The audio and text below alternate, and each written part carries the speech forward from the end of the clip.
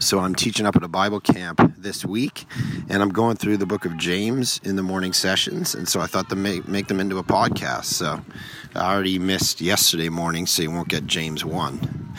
But you can get James 2 to 5. Hopefully helpful.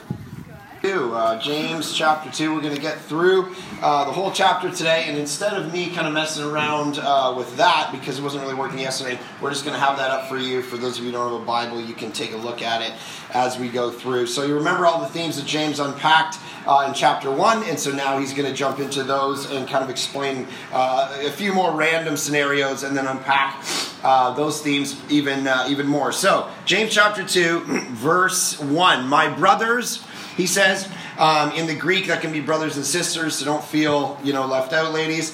He's not just talking to your husbands, all right? Which is like, yeah, you better listen up, boy.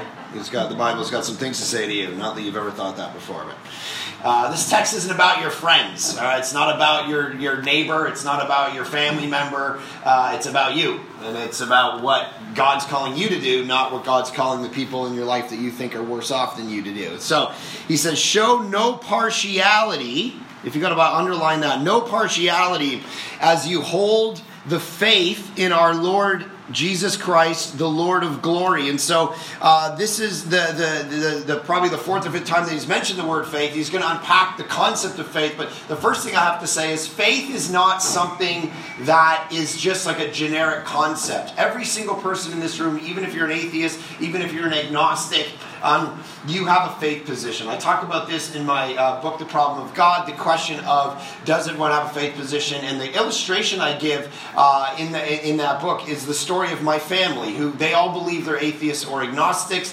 They don't believe in God at all. That was the family I was raised in. Like to the point where my father was so atheistic he didn't let my mom spell my brother's name with 2 T's. His name is Matthew. He's 4 years older than me because she didn't want to spell it.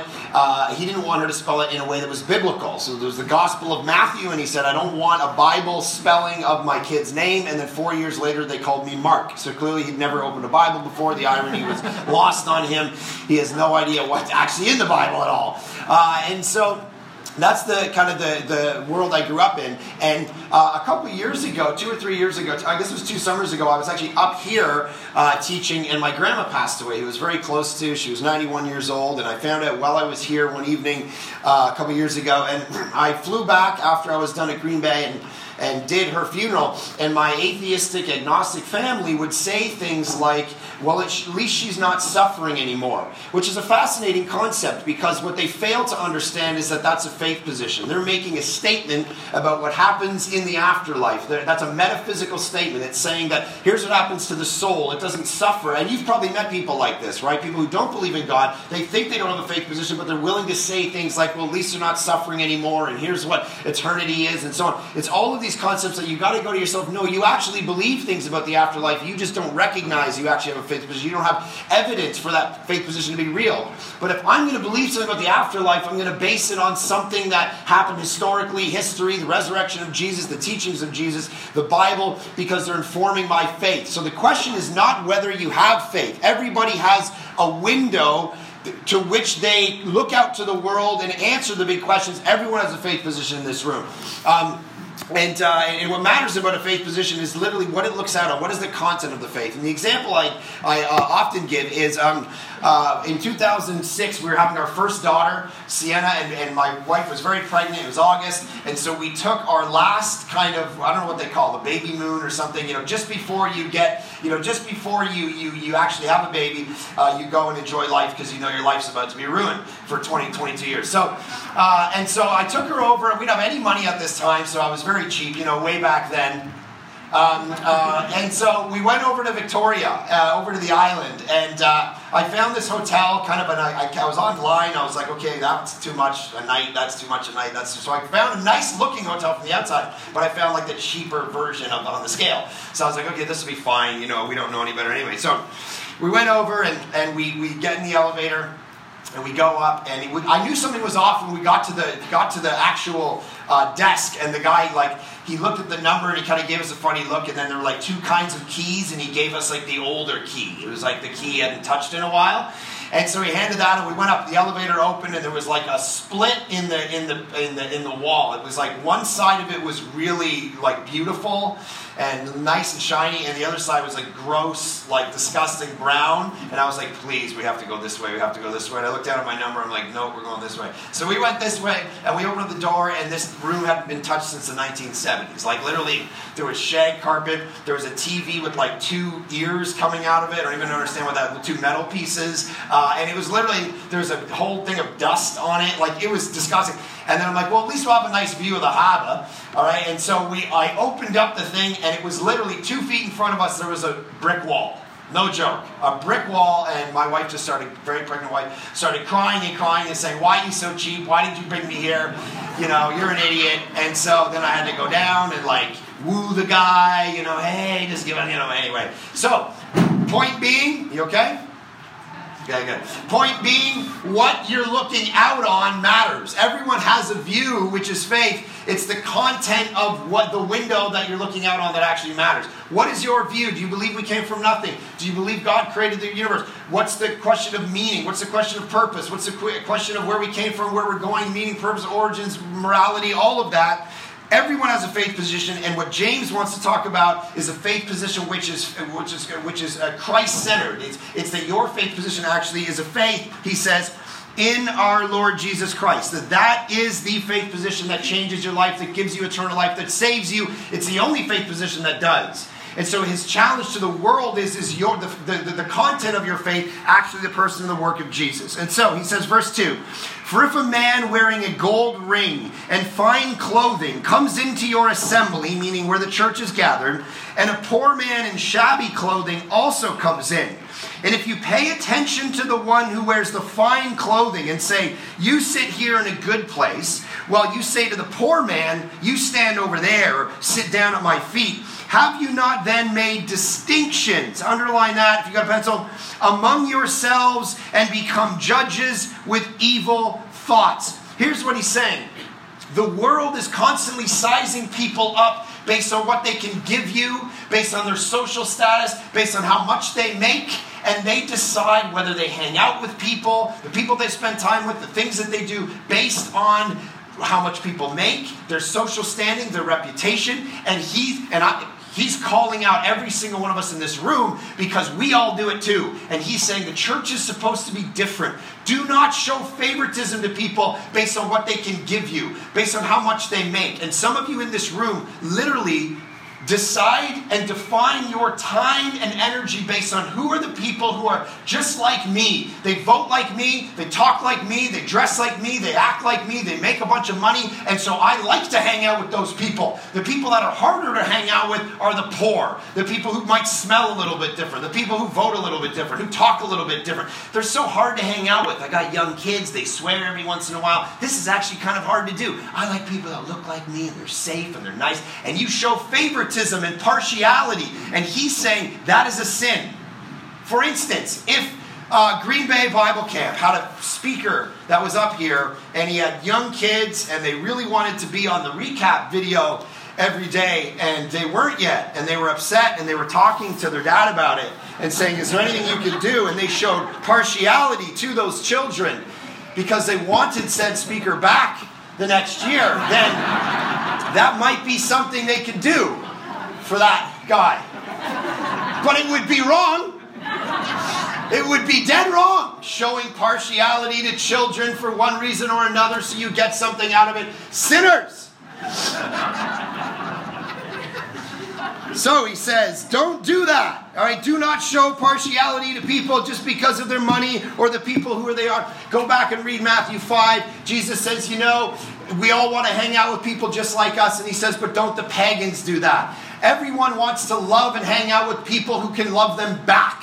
But Christians don't do that. They love people who can't love them back and who have nothing to offer them. That's the way to be truly human. So get out of your brain that you only love the people that are easy to hang out with. He's saying we have to be completely alternative people in the world, and we actually have to hang out and do the kinds of things that grate against us, that we don't want to do. I had a friend who he was in Starbucks a few weeks ago, and he was having a meeting, and he was dressed up in a really nice suit, and he was meeting with a guy with a really nice suit, and they were talking business. They were downtown Vancouver, and they were talking and chatting about stuff, and all of a sudden, he felt this hand on his arm, and he turned around, and it was a homeless guy. And he was homeless. He was smelling up the entire Starbucks. He reeked, and he was all shaggy and dirty, and he's like, hey, bro, can you buy me a coffee and a sandwich? All right, because and he had nothing to lose. He's like, boom, and my buddy's like, I don't know what to do. And the guy who was sitting across from him just looked up at the guy, looked at him, he goes, he stood up, he's like, I'm out. And he just leaves the coffee shop and leaves this guy to like sit there and like, I don't know what to do now. And so he's got all these, he's like, yeah, for sure. But then it wasn't quick because there was 20 people in the line. So he's just standing there with this guy, and he's like, how do I get out of this? I just want to give him my debit card and just leave. Because, listen, here's the thing. It's actually easier for us to write a check than spend time with people who need us. It's way easier for this room for you to give money. I used to go down to downtown Vancouver to this place called Potter's Place every week with my young adult. I was a young adult pastor for a bunch of years. And we used to go, and we used to have to lead a worship service and preach to all these homeless people who are just waiting for food. And it was kind of a bait and switch because you know they're there for the food, but they can't get the food unless they sit through the worship service. And so you're sitting there and you're like, they don't want to listen to me. They just want their food. And I remember my buddy, I didn't really control the worship set. He's like, okay, I'll get the worship set, don't worry. And he gets up, and the first song he actually sung was the song Hungry. Remember that song? Hungry, I come to you. I'm like, no, you're not actually singing Hungry in a soup kitchen right now, are you? Anyways, it was way, when we're hanging out with those people, and we're like, casting out demons in their life, and they're dealing with addiction and hearing their stories about a sexual abuse and the reason they're on the street, man, that is a much harder ministry to fill than if I just ask those guys, hey, raise some money and send a check down to Potter's house. That's what, not chip down. A check down to Potter's. It's way easier to send a check down to Potter's house, deliver it, than it is to go yourself and actually invest your time and energy into the life of people who need you. And Jesus says, don't do that. My life as a pastor would be way easier if I just spent time doing the things that I'm actually wired to do and that I love to do. I love to do strategy. I love to do philosophy. I love to preach and teach and develop leaders and church planters, inspire people and woo people to big vision, to go out and die for their faith. That's what I love to do. What I'm really bad at is like one-on-one counseling, because I don't have like the gift of mercy. In that way, I'm not really a good pastor. I'm more of like a leader of a missionary group. I'm not like a, hey, I know you, I feel you, I know your name. I mean, it's hard. And so what happens is I have to force myself to do counseling. And what happens is in those moments of marriage counseling, I'm sitting across from these people, and my apostolic brain is having no sympathy for their situation because their problems are so easy to solve. It's like, how are you this dumb? How can't you figure this out? All right, well, he doesn't do the laundry properly, and he doesn't speak my love language, and it's like, figure this out. This is easy. Well, we're figuring out the intimacy. It's like, put it on the calendar. Tuesday, Thursday. Take the guesswork out of it. This is so easy. Why are we sitting here for 4 sessions talking about this? I just want to smack them. Anyways, I've literally had marriage counseling meetings where I'm like, I can't actually believe what we're talking about right now. Like, marriage is falling apart because she started drinking coffee. And I'm like, what? He's like, when we got married, she said she wouldn't drink coffee. And now she drinks coffee. And her breath smells. And I don't like it. And I think she does it just to drive me crazy. This is an actual marriage counseling session I had. And my pastoral heart just wanted to punch him in the throat, right? Like, because she's had a couple kids. Maybe that's why she needs coffee, because you're a clown. Maybe that's why she needs coffee. You fool. Anyways. Okay, so anyway, my point being, my strategy brain starts going, this is so easy to solve your problems that I don't want to even do marriage counseling anymore, because that's not my zone. That's not the lane I want to run in. It's not the lane that's fun for me. I don't want to sit and tell a guy to stop playing video games and he's 45 years old trying to figure out what's wrong with his marriage. Literally, this couple came in, their whole marriage was dissolving. He said she couldn't spend $1.50 on a coffee every day. She needed to do 2 days because of budget. And he would sit on his phone every night for 2 hours playing video games, and it was attached to all of his homies because they would try to build armies to fight each other. It was everything in my power not to just explode and just say, please leave, I can't even look at you. You're not even a man, you're a boy. This is called delayed, prolonged adolescence, and you're still a 14-year-old boy playing Mario Kart. Grow up, get a job.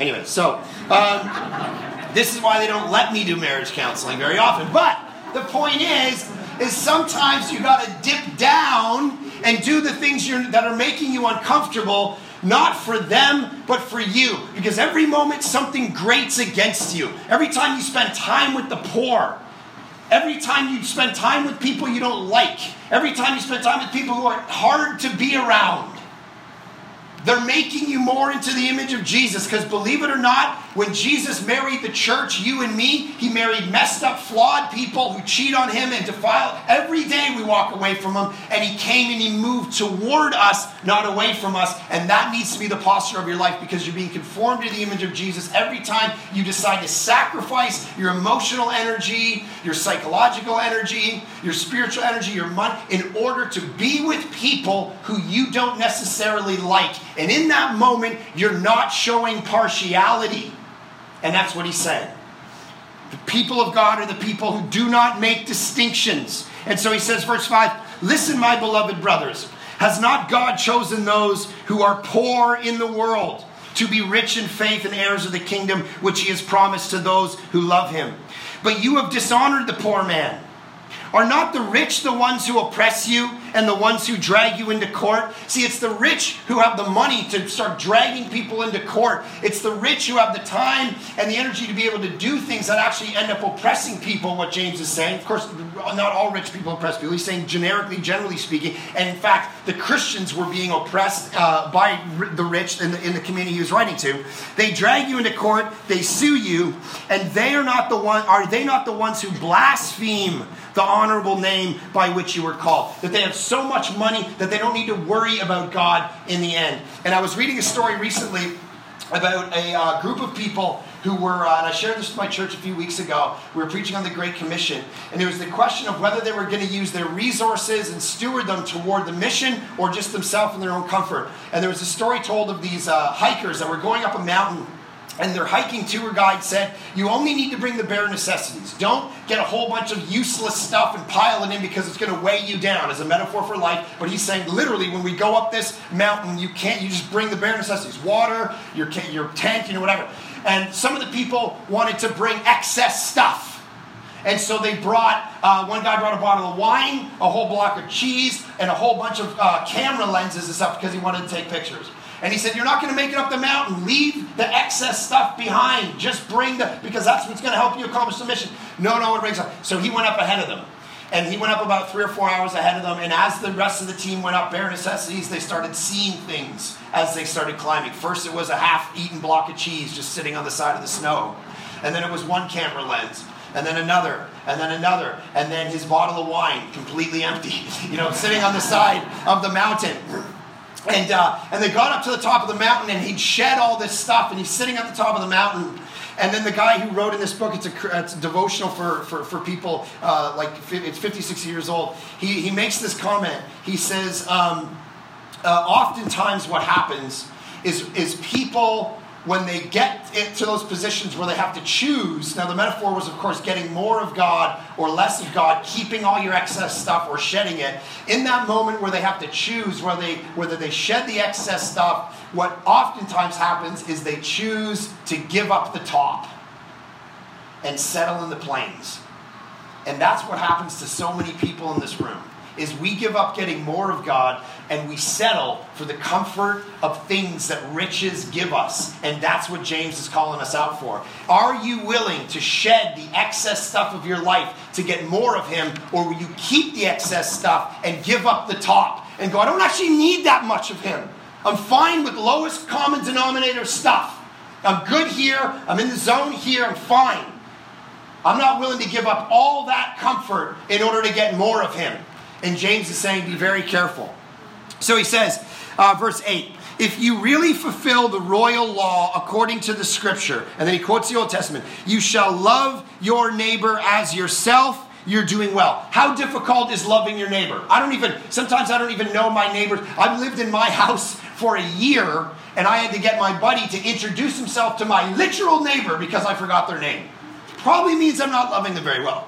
When I was in church planting assessment, we were trying to figure out whether we were going to be church planters. And of course, the whole point about being a church planter is you can reach people for Jesus, and you're going to reach your neighbors for Jesus. And so me and Aaron went in. It was 3 days of grueling hard work, psychological tests, things where they would come, and the whole group of us was there, a whole bunch of people being assessed whether they're church planters and entrepreneurs, and they threw a box in the middle of the thing, and they just walked away, and they go, figure it out. You have 1 hour. And 9 people sat at a desk and took notes. And so everyone's like, well, what am I supposed to do? Am I supposed to be like entrepreneurial leader? Am I supposed to be humble, meek, like, yeah, servant, pastor type? I don't know. And so we'd all kind of get it. Anyway, so that I got up and preached and nuanced my vision plan and all this stuff. And I'm like, oh man, I'm ready for any question that they hit me with. They're going to throw any kind of ecclesiological, all right, epistemological, throw at me. Oh, I'm going to be ready. Oh, here we go. And so I like do my little, it's Acts 2, it's the church, the gospel, coming to Christ. And first guy raises his hand, he goes, let me ask you a question. What's your neighbor's name? And I was living in a little apartment, and I'm like, uh-oh. And I'm like, and Erin's just sitting there. She's like, it's Joanne. And they look at her, they're like, they take their little notes, right? Look at me.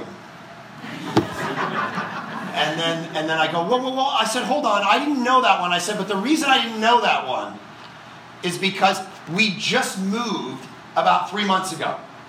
And then I looked over at my wife and she winced. And they go, oh, okay, that's fair. What was the neighbor's name of the house you moved from?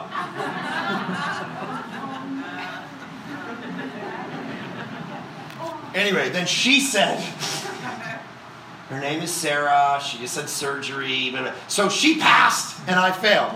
Anyway, so you shall love your neighbor as yourself. That's a harder thing than we think it is. Actually loving neighbor. Who are your neighbors?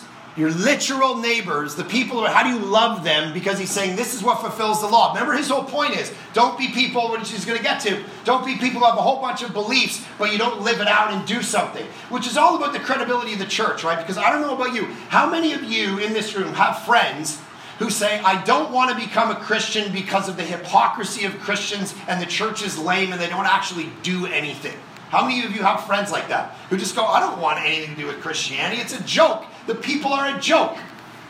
This is what he's calling out. And he's saying, don't be the kinds of people who live in a life where you just have beliefs and you don't actually live it out. And some of you, all of you should have friends like that. And if you don't, you're not loving your neighbor well. So if I ask you again, you should all put your hands up, but you're not, because James is writing to you. Verse 9, but if you show partiality, you're committing sin and are convicted by the law as transgressors. For whoever keeps the whole law but fails in one point has become accountable for all of it. For he who said, so it's very interesting, he's trying to say, he's trying to take away any kind of pride that certainly can exist in this room, where you say to yourself, at least I'm not as much a sinner as they are.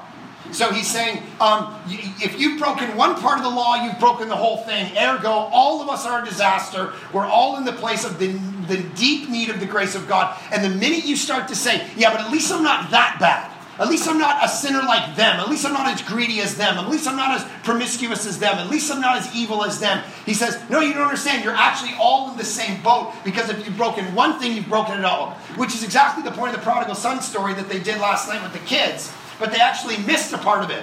Because that story isn't about one lost son who went out and did a bunch of bad things. It's about two. And after where they ended off, where this reckless son goes out and lives their life and lives with prostitutes and spends all his money, there's another son, which is probably more representative in this room, which is the religious brother who looks in at the father and says, I've never done anything wrong. Why don't you accept me? Look at this younger brother of mine. He spent all your money on prostitutes. He went out and did everything wrong. I can't believe you actually accepted him by your grace. And at the end of the story, the tragedy is the older brother, the religious people, the people who come to Green Bay, are the ones who are left out of the party.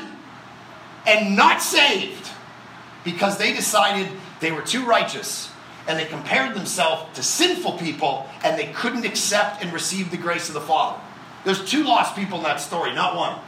And so he's saying, let's all be very careful and know that we're all in the same playing field. You've broken one, you've broken them all. Join the party. You need the grace of Jesus, every single one of you, even if you literally became a Christian as you came out of your mother's womb. Don't picture that very long. Especially you, bro. Okay. Verse 10. Verse 11. For he who said, listen to this, do not commit adultery, also said, do not murder. If you do not commit adultery, but do murder, you've become a transgressor of the law. Now remember, before you start going, I've never murdered anyone, I've never cheated on my wife. Remember how Jesus redefines both those sins in the Sermon on the Mount? He says, if you've lusted ever after another man or woman, you have already committed adultery. And if you've ever hated a person, you're already guilty of murder. So again, we're all in the same boat. The minute you go, I've never murdered anyone, I've never committed adultery, I'm good, he's not talking to me. He is talking about you because the question is the question of your heart.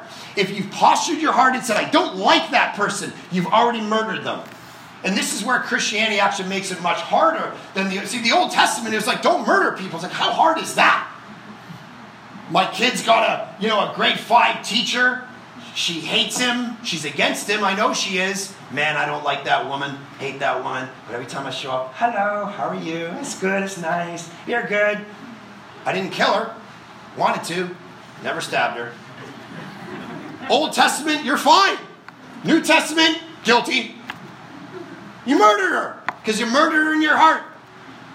Never cheated on my husband. You ever thought about a guy? Ever looked and gone, oh my goodness. Seems like Joanne and Dave are always on some vacation and I'm sitting around here with him. Why can't you be as successful as Dave? What's your problem? You've already committed adultery in your heart. You're already guilty. Yeah, but I've never actually done it. Doesn't matter. You're already guilty. And so he's trying to say, do you realize how in need of the grace of Jesus we all are? Do not begin to think that you're above this. And so he says, so speak and so act, verse 12, as those who are to be judged under the law of liberty, for judgment is without mercy to one who has shown no mercy. Mercy triumphs over judgment. That's a scary verse. He's saying judgment is without mercy to the one who has shown no mercy. If you look at the people around you and show them no mercy and no grace and give them no margin to mess up, to do a mistake, to wrong you, if you show those people no mercy, God will show no mercy to you. So be very careful the measure that you put on people. How long you hold on to that thing that person did against you. Because the minute you do that, the same measure is going to be put against you. And so now he shifts into the main point of chapter 2, and he says, what good is it, my brothers, if someone says he has faith? Remember, Christocentric, Christological, Jesus-centered faith, not just like faith generically. What good is it if you say you have Jesus-centered faith, but does not have works? So circle both those things because that's the comparison. Can that faith save him? Can you be saved if you just believe a bunch of stuff?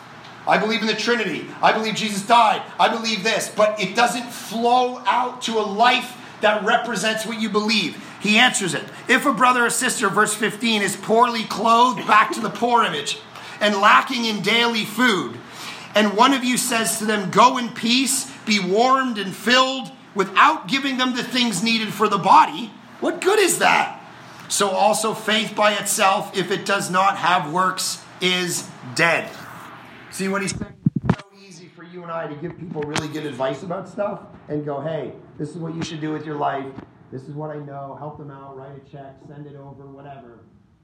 But actually doing something to help them. Saying, oh man, that person's a mess. I wish they wouldn't have done that with their life. So this is some stats that I read about Christianity basically being a faith with just beliefs but no works, in the context of hypocrisy. It is often those who have adopted this cultural form of Christianity who create the image problem for Christians. For instance, several years ago, a poll was taken that showed that the lifestyle activities of Christians were statistically the same as those people claiming not to be Christians when it came to the following list: gambling, visiting pornographic websites, taking something that didn't belong to them, saying mean things behind someone's back, consulting a medium or a psychic, having a physical fight or abusing someone, using illegal or non-prescription drugs, saying something to someone that's not true, getting back at someone for something they did, and consuming enough alcohol to be considered legally drunk. There was no statistical difference between a Christian and a non-Christian in all these 10 areas of their lives. The only activity that was less common for Christians, and this is not a joke, was recycling. 68% of Christians recycled versus 79% of non-Christians. Meaning, we have a whole bunch of Christians who claim to be Christians, and it's never actually done anything with their life except what they believe. They just believe some different stuff than their neighbors. But it doesn't change how visiting psychics, where's your theology at? Where's your life at? If this, and this is what the world looks at, and James is calling it out and going, my goodness, you've learned too well the idea that, well, faith will save me and I'll just go to heaven when I die because I believe some stuff. I came forward out of camp, I raised my hand, I said a prayer at an Easter service, boom, I'm in. And James just went, really? Because every judgment passage in the entire New Testament evaluates what you did with your life. John 5, Romans 2, Revelation 21, Matthew 25. All of them. Judgment seat. It doesn't say, what songs did you sing? What did you do? I was thirsty. Did you give me water? I was naked. Did you give me clothes? Every single one of them. It's very convicting. It's very hard. It's very difficult. That's the point. So he says, verse 18, but someone will say, well, you have faith and I have works. Show me your faith apart from your works and I'll show you my faith by my works. You believe that God is one. Here's James. You do well. Oh, listen to this very haunting phrase. Even the demons believe and they shudder. You believe some stuff, he's saying, but you don't actually do anything with it. You believe God's one. You have good theology. Cool. Satan has way better theology than you. You know that, right? He's way more theologically apt than you are. He actually knows everything about God and it doesn't save him. That's what he just said.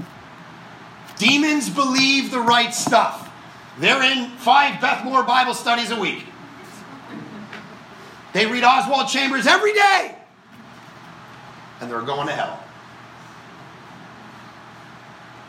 So my buddy lost his Apple Watch yesterday in the water. And I was sitting out reading my Bible, being godly, prepping for my talk this morning. And he came by and he needed help. So me and my other buddy, I'll call him Trevor because that's his name, we're on this chair. And he came by and he said, hey, I'm going to go look for my Apple Watch. And our other friend, I'll call him Quentin because that's his name, he said, oh, let me help you. And he pulled out this, scuba gear and they went out together. And me and Trev looked and watched and told them what to do and then went back to reading. That's the difference right here. You can be the kinds of people who believe some stuff and point your friend out and say, oh, look at him, he's never going to find that dumb thing. Anyways, the Bible. I'm reading about God. I've got work to do. I have people to preach to. I'm doing God's work here. Or you can be like Quentin who goes, you know what? I'm going to go out and actually help him. Do something. And he found it. Because of my prayers. I was intercessing and fasting for him on the beach. The difference between Christians in the Western world is most of us are sitting around like me and Trevor on a beach doing devos.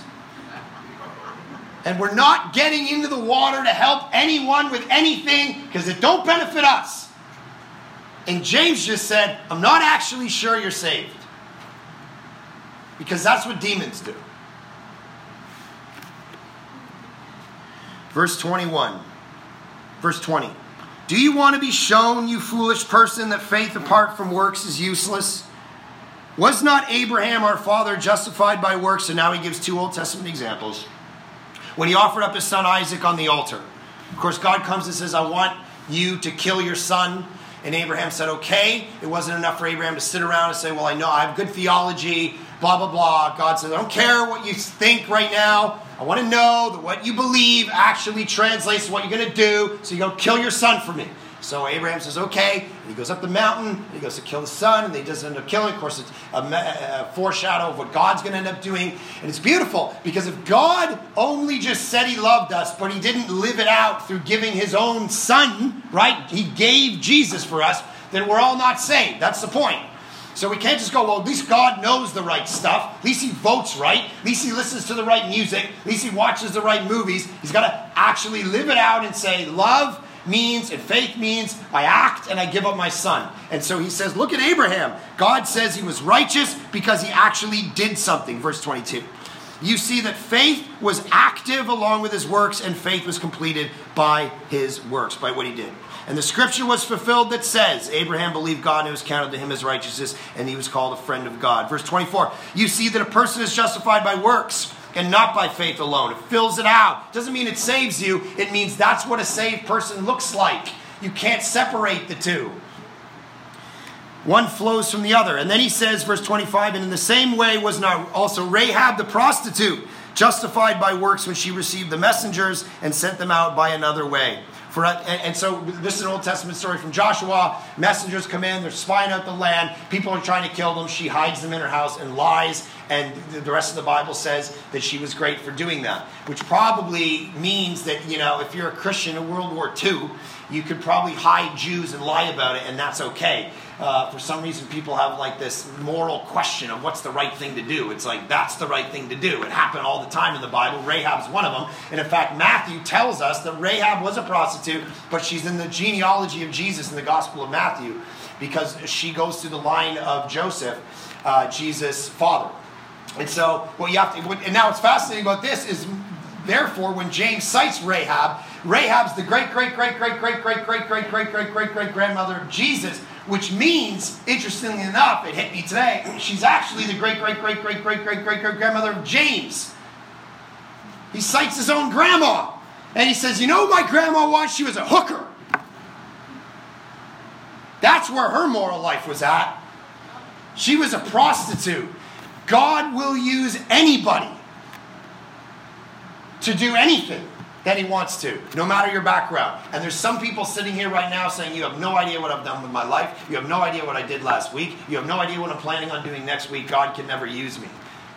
And the reality of the Bible is he will use anybody who's emptied out and willing enough to do what he asks them to do. My story is a disaster. Atheistic family.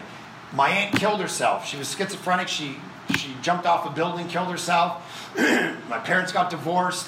Every reason in the book, there's no way I should be standing here doing this. Be a Christian at all is a miracle that a guy walked into woodworking class when I was 18 years old and said, I want to tell you about Jesus. And I somehow, out of the fog of drugs and parties and whatever else, went, yeah, Jesus, that's interesting. And some of you are like, yeah, you can never use me because of my background. I'm the poster boy for that. And James is citing Rahab and saying, look at her life. And look how God used her. I got through all of chapter 2 in half an hour. Praise the Lord. It's a miracle. I'm going to pray for us. Lord, you are good, and you call us to much bigger things than just believing a bunch of stuff. And I pray that this room right now feels that and understands it and lives in light of it. I pray as we enjoy this time up here that it's also time that we reevaluate our lives, as I've been reevaluating mine against the mirror of James and saying, do I love my neighbors well, or am I too busy? Am I doing too much important work that I'm forgetting how to love and how to live this thing out in deeds versus just concepts? So you're speaking to me, and I just pray you speak to all of us, and that we would rise up and be a group of people who does this well. who actually love and serve people by works, not by concepts, and that ergo, that witness and that testimony would go out to change people. That we would spend time in the busyness and the craziness of the fun of our time here to maybe write down a few things that we think we can improve. Of course, the reality of the gospel is we don't get into heaven because of these things. It's not the means by which we are saved. It's the trajectory of our life when we are saved. It's the fruit of it. This is where this goes, and that we're hard on ourselves, as James is being hard on us, to evaluate our lives to see if it actually lives up to obedience, which is the mother of the knowledge of God. I pray that you do that in our lives. In Jesus' good name we pray. Amen. All right, you have about 14 minutes before you pick your kids up, so adult free time. Have fun.